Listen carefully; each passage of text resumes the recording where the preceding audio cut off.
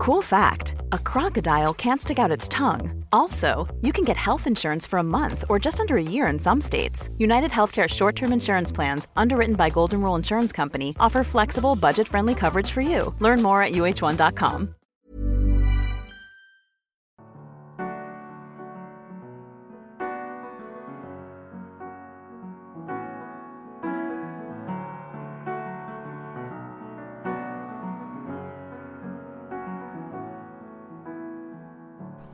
Hello everyone, and welcome back to Rule the Roost podcast. Let's crack straight on. This will be a good one for the stands of the Tottenham Way podcast, as I've got I've pushed them into it, but the band is back together. We've got Dan Kilpatrick from the Evening Standard and Tom Foynes from, Twitter. There you go. How you doing, lads? All right, thanks, mate. Dan? I'm genuinely in agony. What, just from having to be on this podcast, or? Partly that. Partly I dropped a full jar of Nutella on my big toe while making pancakes yesterday, and I've got a subungual hematoma, which is when blood pools under your toe and creates an immense amount of pressure and pain, forcing the nail off. So that's what's happening to me as we speak. I was going to say, that nail is definitely going, mate. 100%. Yeah. It's I might have to go and get it lanced like tomorrow if the pain continues. So I've got it. I'm currently sitting at my desk just with it raised up like above my head and some ice on it.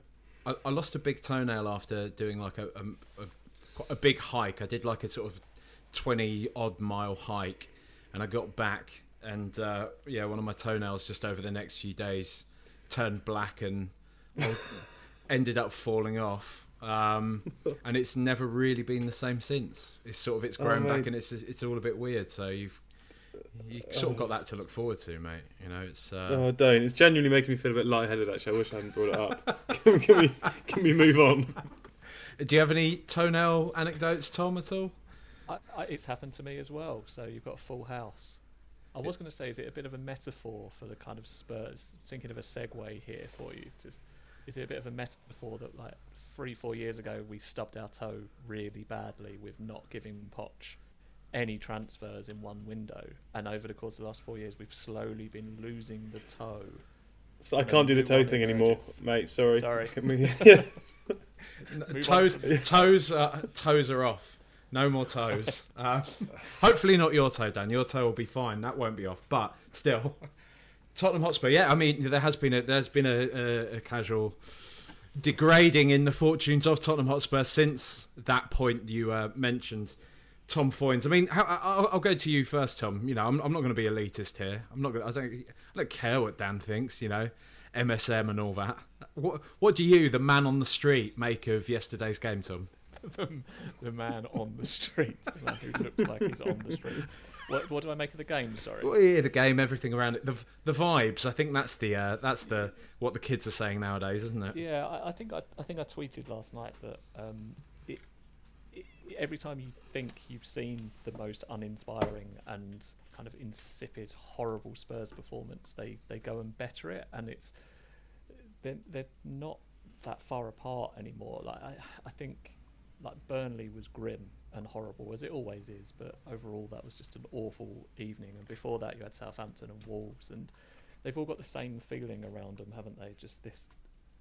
It's just a malaise that we're in at the moment. And I thought it was actually quite pointed that Conte didn't come out afterwards and give a kind of overly emotional response. He was quite, Dan will probably be able to speak to this a lot better than I would, but like he seemed fairly level-headed, considering we'd just been knocked out of the cup after a really awful performance away at a championship side.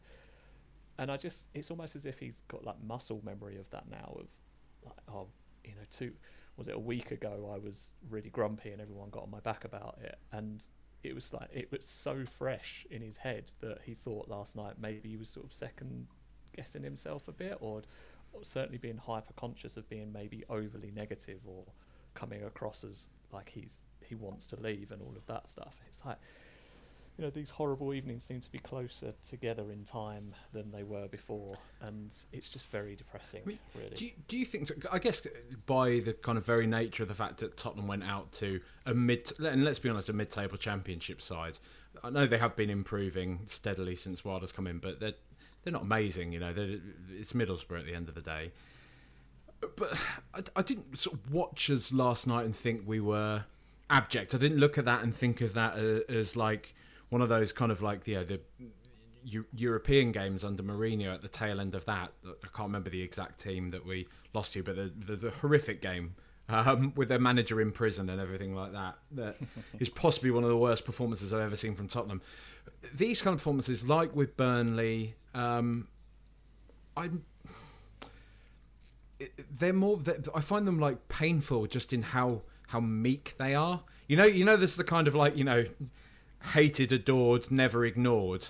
This is the sort of performance that you would just ignore because it was so nothingy. There was no character to it. There was no spark. There was no real kind of air of urgency about anything that the team was seemingly doing.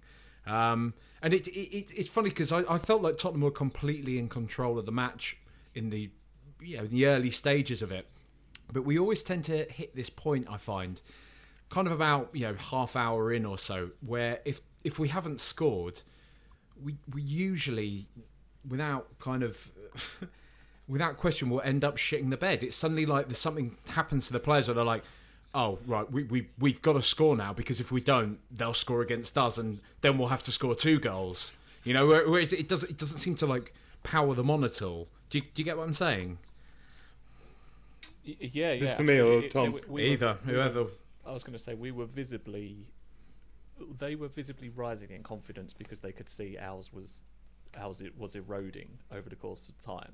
Like on about half an hour when they started to sort of step out of defence and push us back, and we very much looked like a team that wanted to play on the break. And I know that was the setup, but the less that works for you and the less kind of potent your front three are at that stage, the worse it got for us. And in the end, it's certainly in extra time, there were times where they were attacking us and we had like 2-3 people back, and it was like the end of a 5-a-side game where everyone's tired and it's just end to end, and it just looked as if we were kind of waiting to die a little bit. It was almost like put us out of our misery. Maybe they just thought they couldn't take the mental torture of penalties, because I wouldn't have backed us in penalties, certainly not the team that was still out there. So yeah, I agree, it was a case of, well, if we haven't done it by half an hour, that's probably our lot, which is very worrying, very, very worrying for the future. As to what Tom had touched on earlier, Dan, what was the mood like with Conte in kind of post-match and everything like that? Because obviously we've seen him; he's been somewhat bipolar in the past few weeks, really. Past week, shall we say, even with how he's approached these kind of situations. From what I was reading, he seemed fairly kind of mooted on everything. Yeah, well, he was very measured, certainly in comparison to how he was after the Burnley defeat a week earlier, and everyone's read those quotes, I'm sure. I suspect someone at the club has had a word with him, which I think we know happened after the Sky Italia interview, because Conte said it happened and said, I'm not allowed to speak to Italian media anymore. So I suspect there were more conversations after the Burnley game just saying, Antonio, try and rein it in a little bit if you can. This isn't really helping. And obviously he's tried to paint it since then as part of a concerted strategy. Every time I speak to the media, it's with something in mind, whether that's a message to the club or a message to my players, which I don't really buy. I think he was maybe a little bit embarrassed by the way he behaved after Burnley. That was certainly my interpretation of it at the time, as being quite an emotional outburst and him not really being able to control his emotions, rather than some kind of grand plan to put the pressure on his players. So it was very different last night, and much more restrained and much more kind of traditional Conte, should we say, sort of default Conte, which is always we need to work very hard, it's all about working, and we need to have patience, and we're a long way off. And that's kind of Conte's default position when he's not being overly praiseworthy or overly negative. Just in terms of kind of a couple of general impressions about last night, one kind of micro and one sort of macro. I think on a kind of micro level, it really surprised me just how little difference there was in technical quality between the two teams. And I also spotted that at Burnley. It's really obvious to me now, especially having watched a couple of Chelsea games last week, including the League Cup final against Liverpool, just how poor some of the players are on a technical level. And you can see players like Kane and Kulusevski as well. Son, obviously, when he's on form, are able to play this kind of really nice one-touch football that Conte wants and move the ball quickly and create angles and create space. But some players just aren't able to do that. Doherty for one, Højbjerg, Winks is not great at it. And there really wasn't a huge amount of difference between many of those players and many of the Middlesbrough players, I thought. And then the other one is just that, I really feel like we're in the midst of the painful rebuild now, and I think a lot of people when Poch said that, interpreted it as, it's going to be really sad when Eriksen leaves, and it'll be a real shame when we have to sell Danny Rose, and it's going to be painful. But I don't think that's what Poch meant. He meant the team's going to be really, really bad for a couple of years. That's what he meant by painful rebuild, and that's what Spurs are bang in the middle of right now. Tom, sort of on this point, because this is something we sort of speak about quite a bit offline. I mean, I have real concerns here about Conte and kind of the behaviour he's exhibited recently.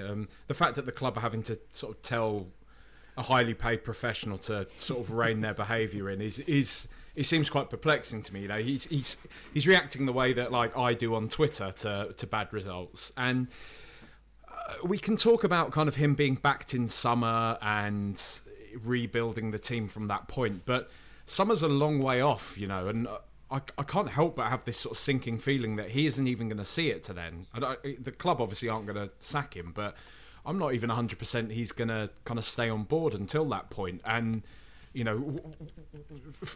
kind of further from that, I even sort of question whether or not I want to give him let's say £100 million in summer to spend on 2, maybe 3 big players, as opposed to giving somebody that's going to have a kind of long-term vision of what they want the club to be a decent amount of money to start that off as a project. I mean, how do you feel about him? Do you think he's the right bloke to lead a rebuild for us? Because that's what we need, right? Yeah, I don't think he is. I don't think it's his fault. I think I've felt, call it gut feeling, put it this way, there's certainly not a lot of science behind what I'm thinking. It's more of a gut feeling, but it was very exciting to get Conte because he is one of the best coaches in the world, but he's someone that needs quite a specific set of circumstances, and my issue with it is that I don't think Spurs are ever going to provide those circumstances.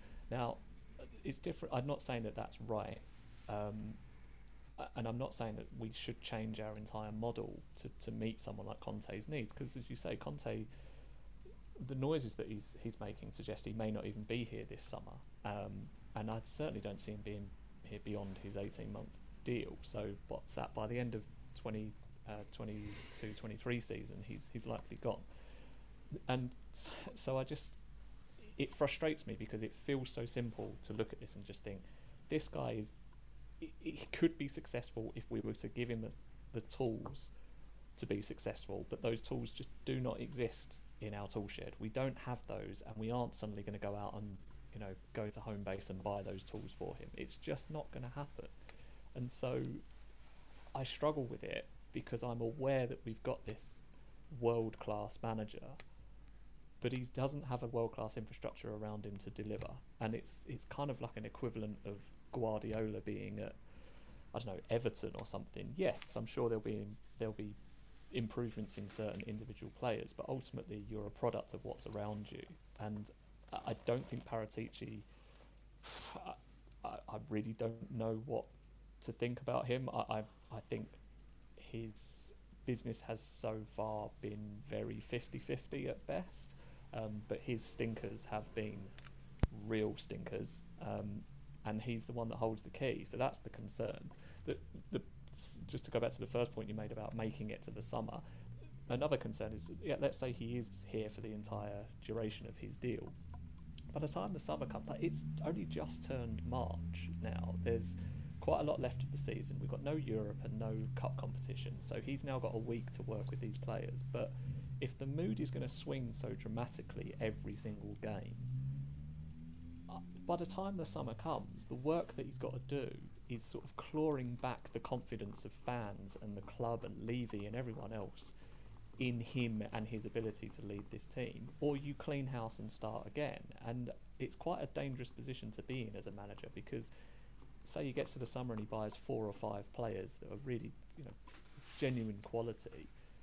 The players that they're going to be mixed in with, if they stay, could potentially be at rock bottom confidence. And as Dan says, like, the technical quality of them isn't suddenly going to change overnight. So I don't know. The feeling that I'm getting is a little bit like that lead up to the summer where we got the Magnificent Seven. Like, it felt as if we needed this injection of new players, but as it turned out, the strategy brought us players that just weren't suited to the league, weren't suited to the manager, and it just sort of got worse until somebody pulled the plug on it.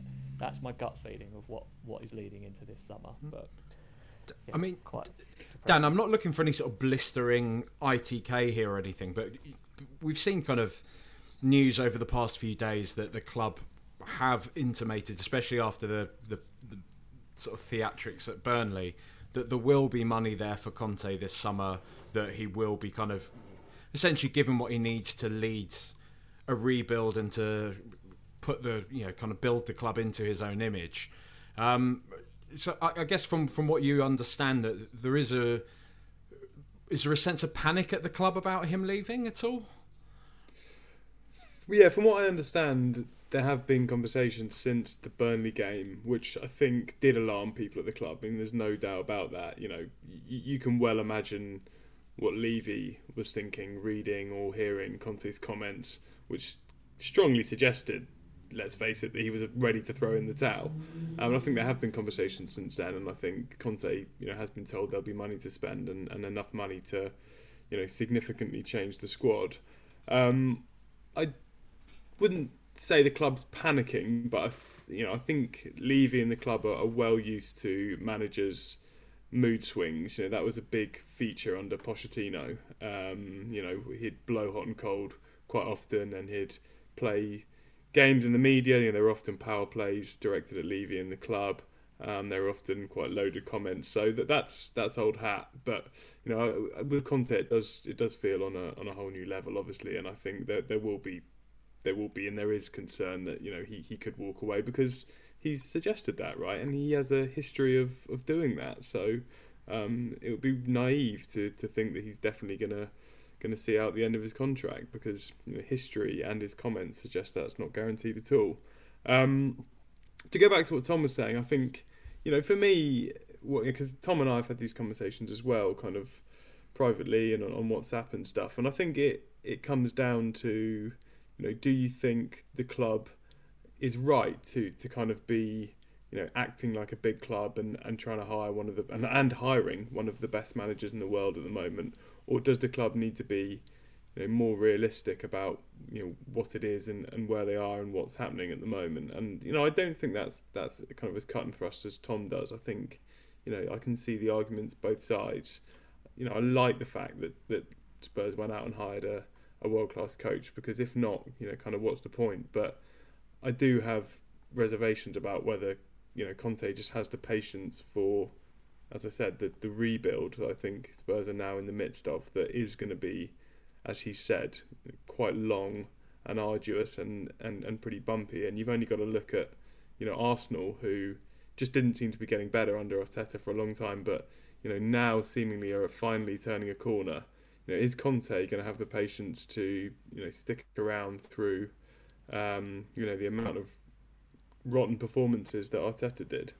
Well, it's funny, isn't it? Because you almost feel like we've got him caught in a bit of a catch-22, that unless he gets offered Real Madrid, PSG, something like that, and can jump ship in the same way that Ancelotti did with Everton, that if he does just work out on Tottenham, I mean, of course there's going to be the usual memes and discourse around Tottenham and their kind of lack of ambition, or the fact they won't spend money and keep top coaches in jobs. But at the same time, it's not going to reflect particularly well on him to have down tools like that. And we've already heard that this summer that Manchester United weren't overly keen on him, which seems almost preposterous in a way, that because he seemed like he would be a perfect fit for them to kind of take a lot of the good players that they have. But maybe in sort of quieter circles, people at Old Trafford are watching his behaviour at the moment and counting themselves kind of lucky that they didn't bring that energy back to the club again. Well, I think if he walks out before the end of the season, then it would reflect very badly on him. But I think if he was to walk away in the summer, then that could quite easily be spun as the club not keeping their promises, or the club not backing him sufficiently, or him simply having had enough of the players. So I half agree with you, and I think in the case of United, the fact that they just weren't prepared to put up with Conte probably still reflects worse on them than him. I think that says that there's a club where everything's far too kind of safe and nice, and they don't really want things shaken up because they're making loads of money off the pitch, and they don't want to jeopardise that in any way. But actually, I think, as you said, Conte would have been much better suited for that squad, which is way more advanced and further along than Tottenham's squad is. I mean, I think. Yeah, go on, mate. Sorry, I was just trying to sort of contextualise what my feeling is at the moment, and the stats are quite stark at the moment. He's lost 8 games out of the last 11, and if I'm remembering right, I think we've not scored in 6 of those 8 losses. And to kind of think of the point of the next 2 months or however long is left of this godforsaken season, that's a hard thing to reverse. Like, even in our losses are terrible, and it doesn't really seem as like we've got a backup plan. And again, the worry for me is we get to the summer and all of these things aren't just forgotten. Like, there's a lot of talk about, let's just get to the summer, let's get Paratici to work out what we need and stuff like that, and that should be happening now, of course. But what is happening right now is we are in the midst of a terrible run of form, and when you consider the 3 wins in that 11 were Leicester, which was bizarre and probably never happens again, Man City, which of course on its own is an incredible result, and I think the other one was the Brighton game in the Cup. So yeah, I just think we need to be less worried about, let's get to the summer and start again, and start thinking about what sort of damage we're potentially doing right now with Conte's comments and our form, and just the sheer lack of kind of cohesion that we're trying to build at the moment. Well, I mean, I think... Sorry, Jack. I take Tom's point, but I also think that there is just an element of needing to get to the summer, really. I mean, I think what happens between now and then will be pivotal, because I think getting Champions League could genuinely be the difference between Conte sticking around or not. So I think obviously what happens is important, but everyone knew this squad wasn't good enough when Conte took the job at the start of November. Everyone knew that wasn't going to be fixed by one window, especially a January transfer window.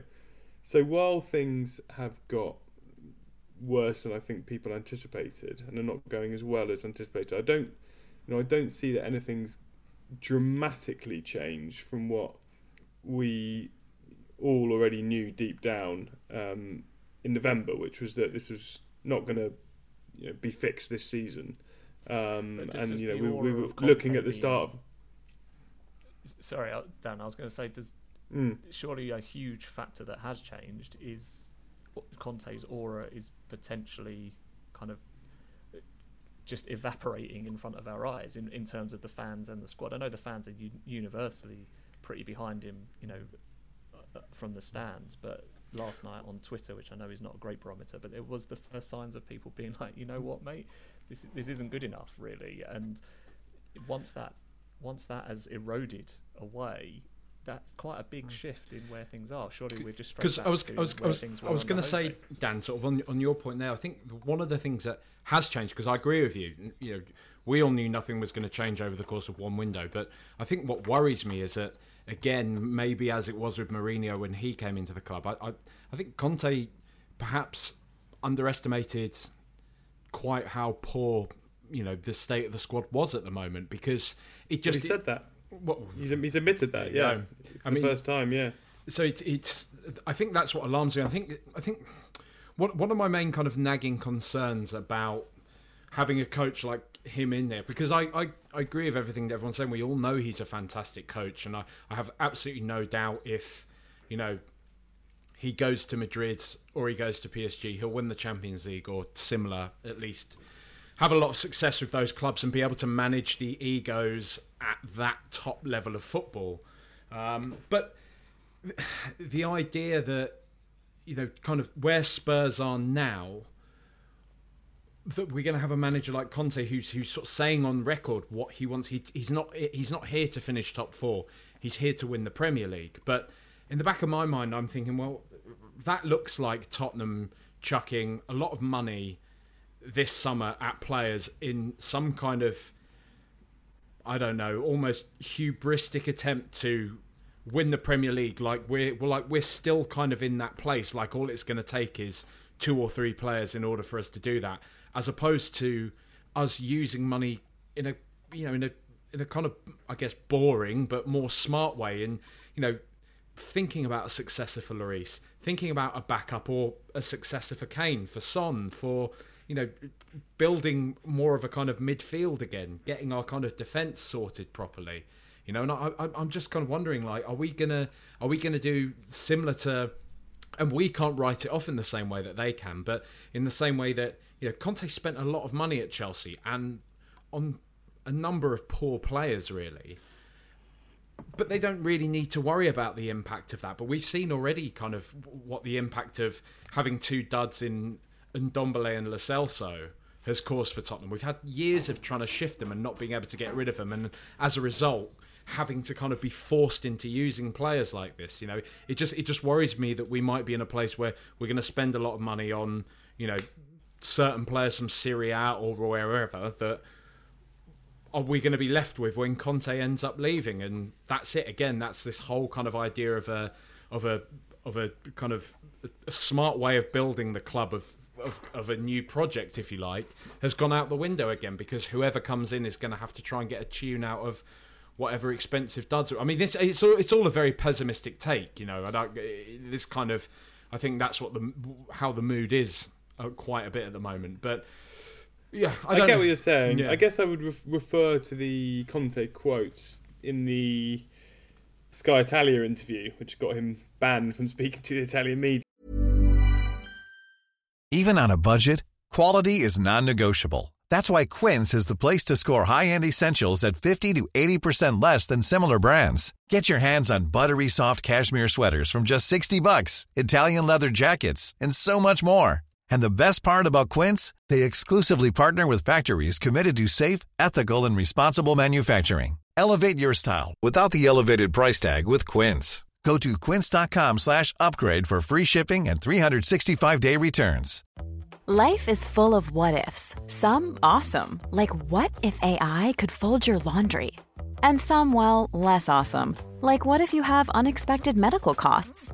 United Healthcare can help get you covered with Health Protector Guard fixed indemnity insurance plans. They supplement your primary plan to help you manage out-of-pocket costs. No deductibles, no enrollment periods, and especially no more what-ifs. Visit uh1.com to find the Health Protector Guard plan for you. Yeah, when he said he'd understood that the club's strategy now was to buy young players. So I think that shows you that, you know, even if Conte would like to be buying, you know, Vidal, Alexis Sanchez, Ashley Young, Eriksen, you know, all these established internationals, which is what he did it into. You know, that's what he'd like to be doing, because that's how he wins titles, because he thinks he can get a tune out of these, you know, very experienced players. Even if he'd like that, that's not what Spurs are going to do, and he's understood that. So while I get what you're saying, I don't think there's a danger of Spurs kind of being lumped with, a load of players that no other manager could possibly get a tune out of and a past their sell-by date, because the club is still gonna act in in a certain way, even with Conte in charge. I think that this whole question just comes down to, is Conte the right man for a rebuild? And I really do have my doubts about that, and I think he does too, and he's made that pretty clear.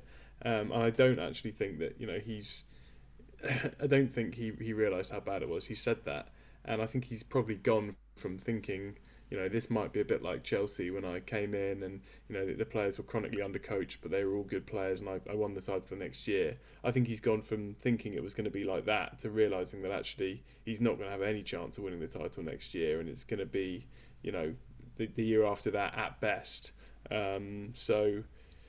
If he wants to do that with Spurs, then he's going to have to brace himself for a long road, and and signing a new deal as well. There's a bit of talk, because I guess the future of this man is intrinsically tied to another, and vice versa at the moment. In Harry Kane, there's been a bit of talk. I think you've written a piece today about it as well, Dan, about how the result last night is potentially going to have an impact on his Tottenham career. We're kind of we're hearing the talk about him again leaving in summer. What are you hearing about that at the moment? What are the noises? Yeah, I mean, from what I've heard, and I have written this, it is still in the balance for Kane, and I think we could all have guessed that.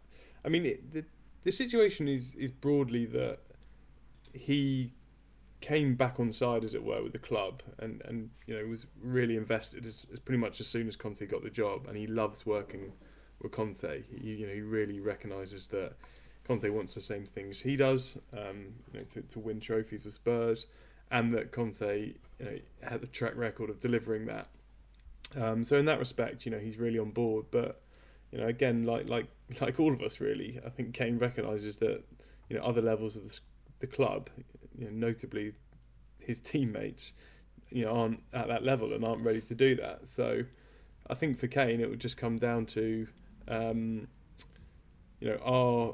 Spurs prepared to sufficiently back Conte to get the squad to the right level of the summer, and if not, I think it's definitely possible that, not that he will leave, because Spurs still hold the aces in that respect, and that he's still got 2 years on his contract, but that he will push to leave again, and we could have another summer saga. I think that is very possible, and I think anyone that's kind of watched Spurs, certainly in the last few weeks, not under Nuno, but in the last few weeks, would kind of understand why Kane feels that he's at a different level to some of his teammates. And just to add to that, I think he was very invested in winning the FA Cup, and from what I'd heard, he was telling people around the club that he obviously really wanted to win that, and he thought it would be a very good sign if Spurs did win that, and perhaps kind of point to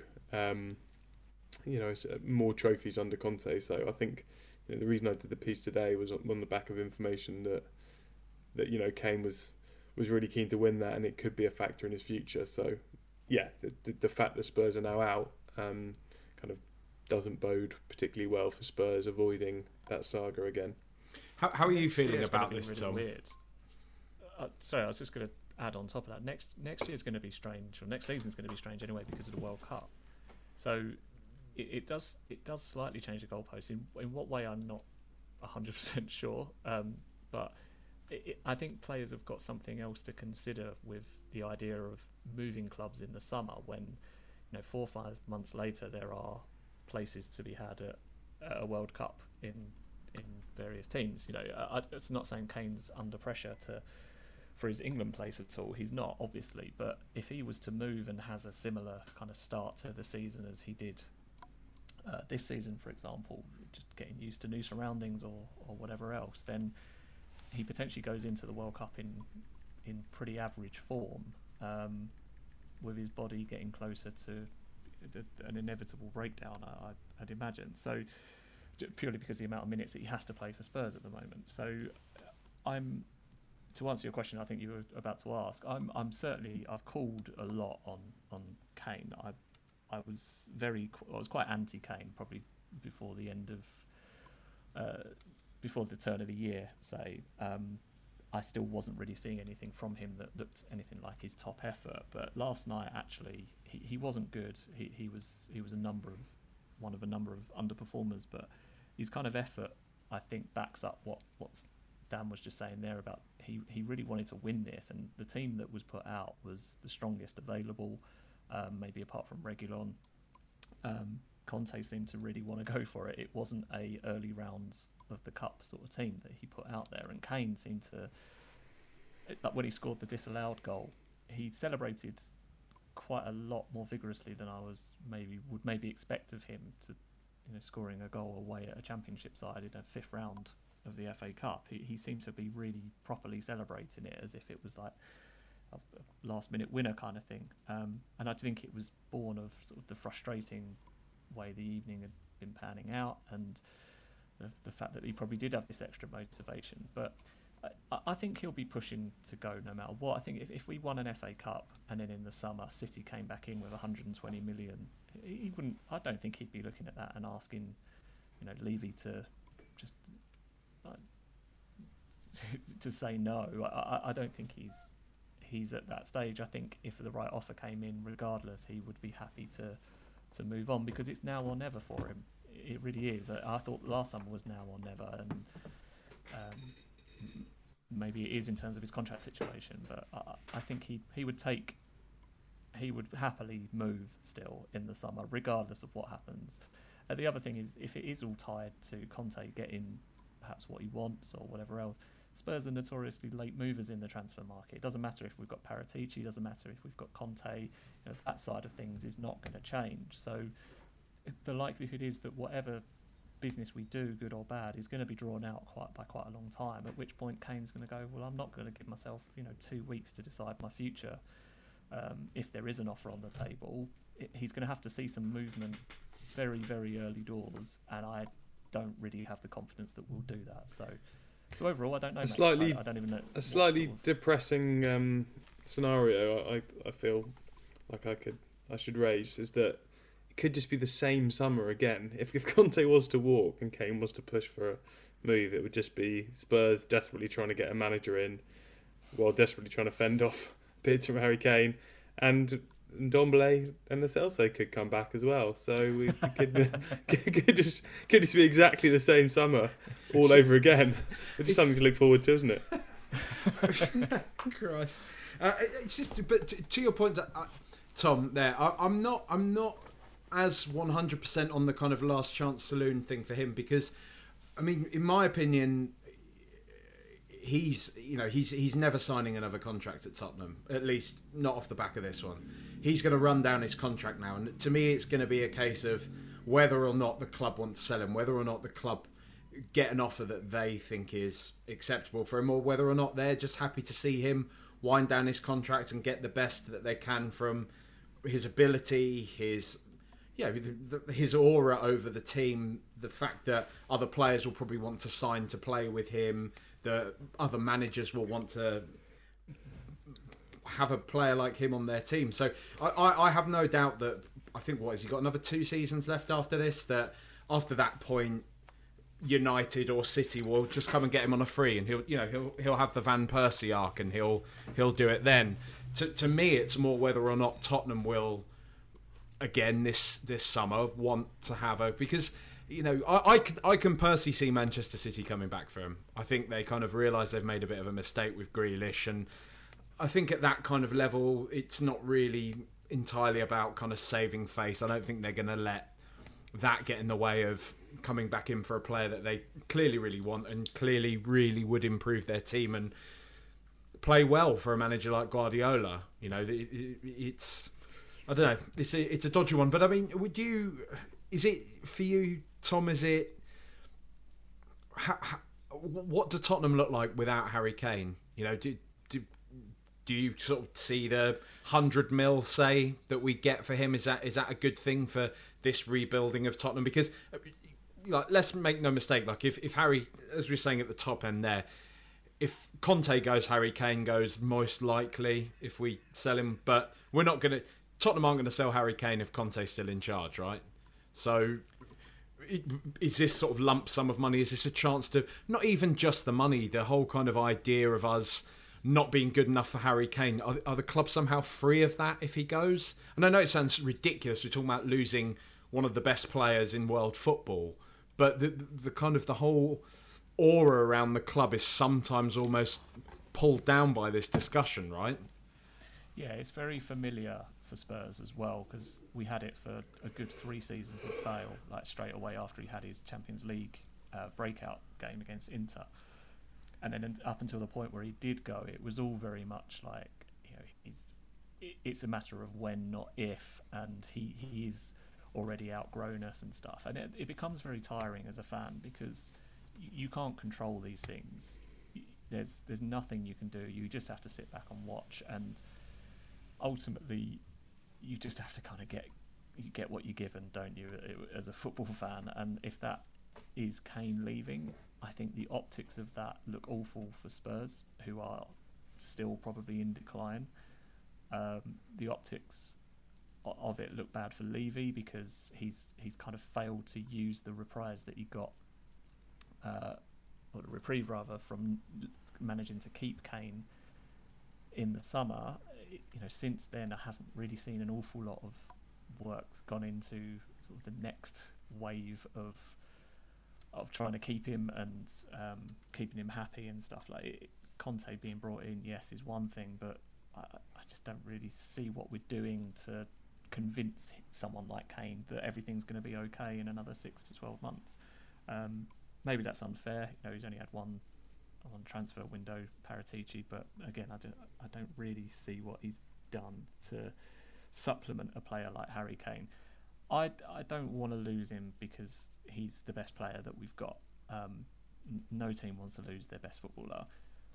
At the same time, do I see value in selling him for 120 million or even 100 million? Probably yes. My issue is more that 100 million goes into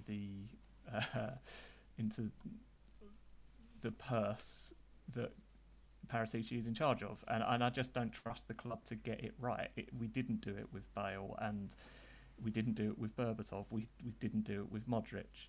It all came good in the end with those sales, but our immediate attempts at fixing it were pretty awful, and my big concern is that all happening again.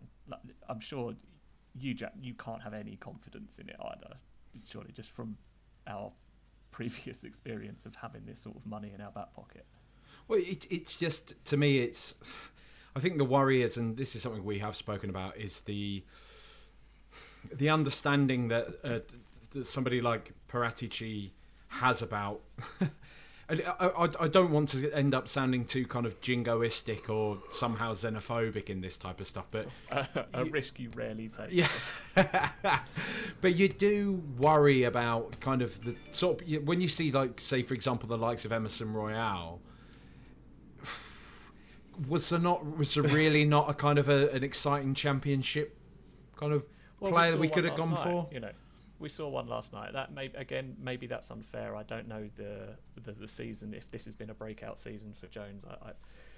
It may well be, but I am with you. I can't imagine there was a worse option, a cheaper option as well, that wasn't available in the Championship or elsewhere around the league. And I share the concerns around his knowledge of the league, because it does count for something. Like, it isn't proper football man to say, but it does count for something. Like, you can't just go out and get any old player and expect them to slot in. It doesn't work like that. So I share the same concerns as you. All right, lads. I mean, this has all been pretty miserable at this point, and so I want to try and lighten the mood a bit now. Now, what the Tottenham Way podcast has been known for in the latter years is the Christmas quiz. And obviously there was a slightly eventful Christmas quiz a few years back.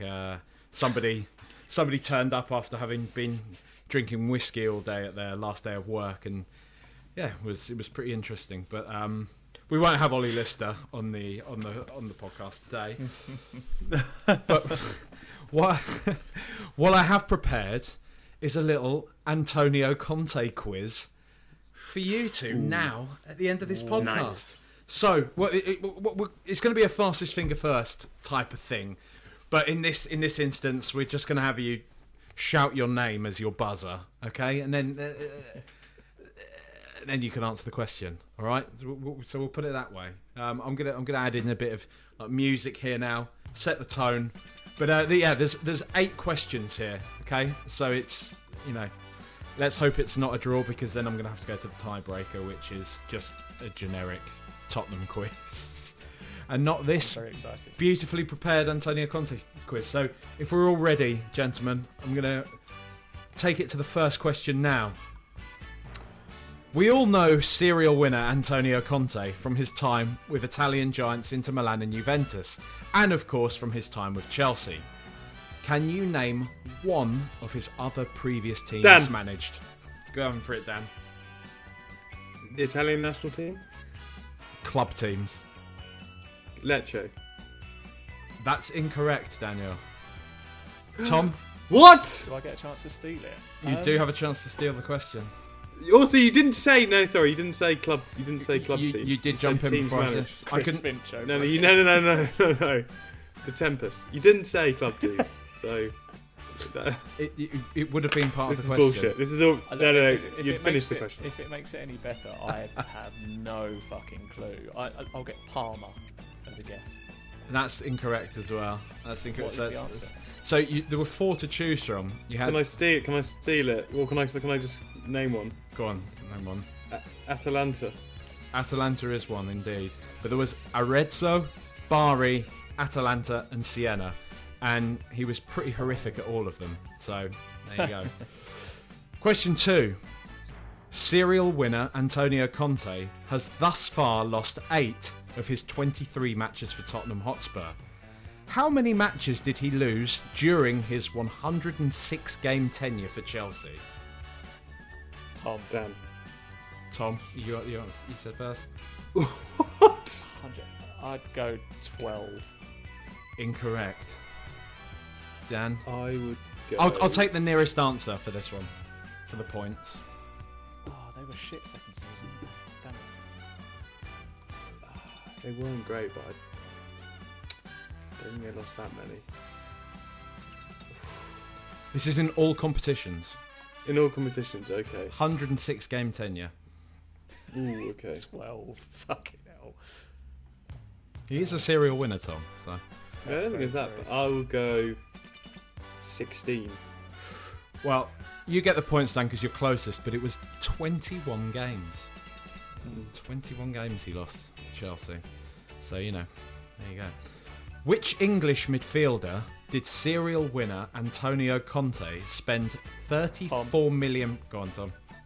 Danny Drinkwater. It is Danny Drinkwater in the summer of 2017. Question 4. How much? 34 million. 34 million pounds on Danny Drinkwater. Question 4. Such is serial winner Antonio Conte's obsession with winning, he named his daughter accordingly. Well, he didn't actually name her accordingly, but what is her name? Tom. Go on, Tom. Scudetto. It's not Scudetto. Dan, do you want to swoop think in and that's a steal the decent points? Danny Drinkwater. Champion. Campione. Close but no. I don't know. Pizza. Cigar. Her name is Vittoria, goddess of victory. So, question 5. Across his managerial career, which manager has serial winner Antonio Conte lost the most games to? Dan. Go for it, Dan. Oh, it's gonna be some fucker in Italy. I was gonna say boy.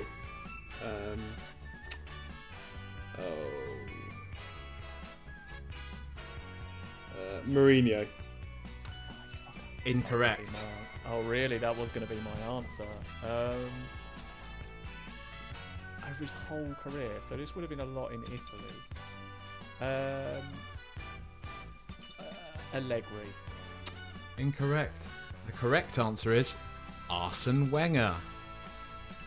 Wait, what the fuck? 8 games, apparently. 8 games he has lost to Arsene Wenger. What, so they played Arsenal 8 times?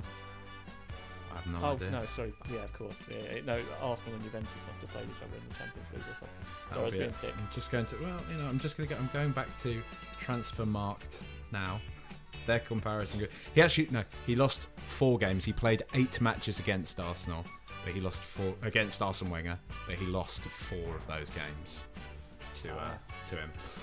So the next question, gentlemen, is number 6. That's where we are.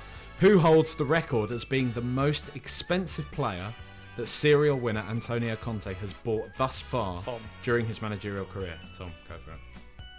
Is it Morata? That's incorrect. Lukaku.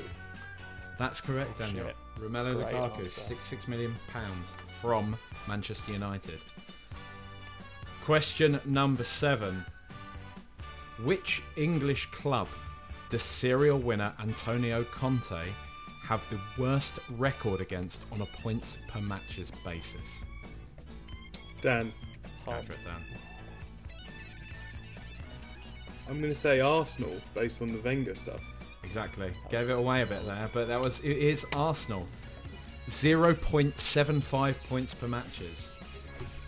So that does make Dan the winner, but I'll just ask you the last question anyway, because it's just, why not? I did some research. I actually did something for once, as opposed to just set up a microphone and talk to people with my kind of baseless opinions on things. Question number 8. Who said this of serial winner Antonio Conte? My opinion about my colleague Conte is that he's superb. Maybe he's the best. He was able to make Italy play beautiful football, Juventus too, in a culture where it's so defensive. He's an excellent manager. I learn a lot when I see his teams. Tom. Go for it, Tom. I feel like it's going to be one of 2 people. I've lost anyway, so I'm going to sort of explain it. My reasonings. That sounds like that really horrible, overly familiar praise of Guardiola, but it also sounds like the kind of underhand digging of Mourinho. So I'm torn between those. I'm going to say, just because of the defensive thing, I'm going to say Guardiola. You're very correct, Tom. That was get in. Josep Guardiola. So the final scores... Well reasoned. That was good stuff. I wasn't sure. The final scores on the doors are 3 to Dan, 2 to Tom. Dan, do you want to risk it all while we're in the quizzing zone with a tie? No, I won't. Question? I'll just say, a la Guardiola, that Tom was a great opponent. He's a really strong opponent. He really knows his Antonio Conte stuff. He's fantastic. He's brilliant. He's wonderful. I won, so there's no need for the last question.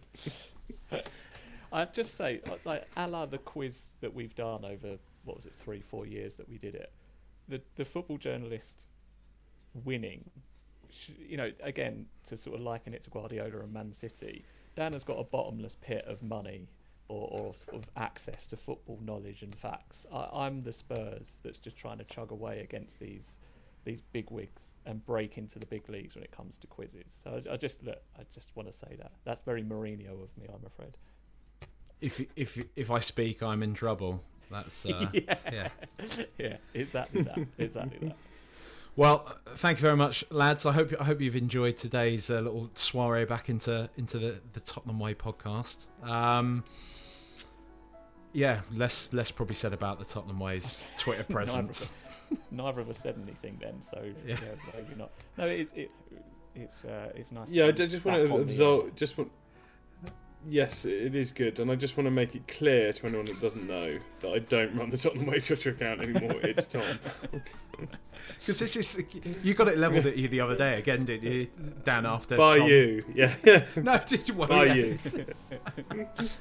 I liked the you literally sent me a link to that tweet on WhatsApp and a long line of exclamation marks. There was definitely a tonal shift a few years ago, wasn't there?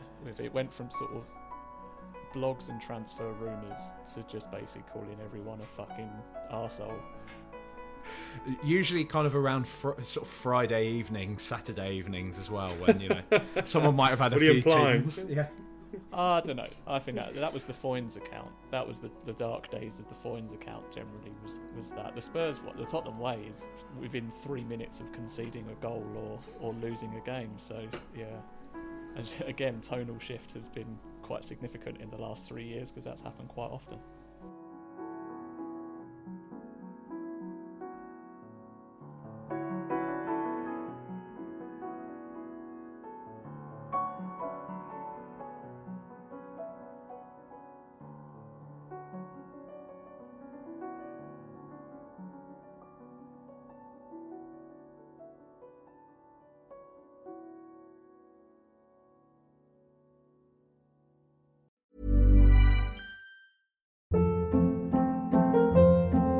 Hold up. What was that? Boring. No flavor. That was as bad as those leftovers you ate all week. Keke Palmer here, and it's time to say hello to something fresh and guilt-free. Hello Fresh. Jazz up dinner with pecan-crusted chicken or garlic butter shrimp scampi. Now that's music to my mouth. Hello Fresh. Let's get this dinner party started. Discover all the delicious possibilities at HelloFresh.com.